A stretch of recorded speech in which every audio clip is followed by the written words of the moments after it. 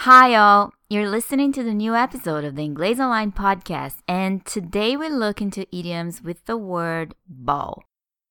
Please download our Android app and leave a comment about this podcast at the iTunes Store. Thank you very much and enjoy the podcast. So let's get started today with an idiom that you will hear all the time.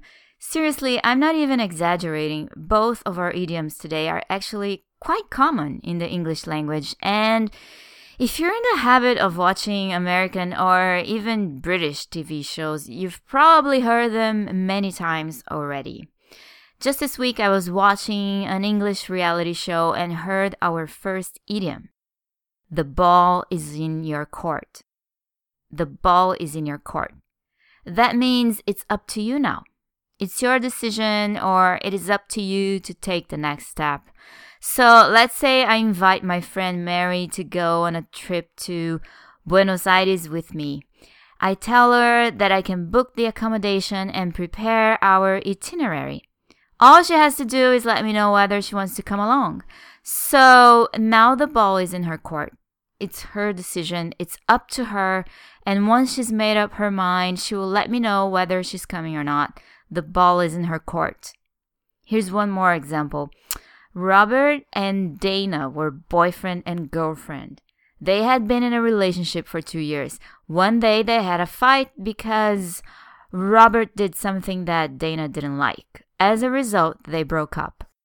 However, Robert later apologized to Dana and explained why he did what he did. She understood, but still wasn't sure if she wanted to get back together with him. Robert said, "Well, you know how I feel. The ball is in your court now."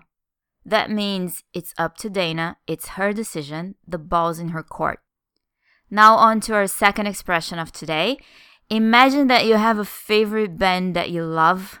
You've got all their albums. You've been to their concerts. You're a huge fan. One day their new CD comes out, and when you listen to their new songs, you can't help but feel hugely disappointed. You hardly know what to think. The songs are just awful. Is this really the band you know and love? More like the band you thought you knew. So your brother wants to know if you like the new CD, and you tell him the truth. Your favorite band really dropped the ball this time. They dropped the ball. They failed. They made a mistake or a series of mistakes. They did not keep up the good work, that's for sure. Maybe they're suffering from depression. Maybe they're having a bad year. Maybe they're fighting amongst themselves and it's affecting their creativity. You don't know what the reason is, but you know this time they dropped the ball. Imagine you're working with a team at your company and you're preparing a sales proposal for a big client. Gary is the salesperson who's going to meet with the client and present the proposal. On the day of the meeting, Gary slips through his alarm and misses the appointment. That's right. When Gary finally gets out of bed, it's too late. Gary screwed up. He completely dropped the ball on this one.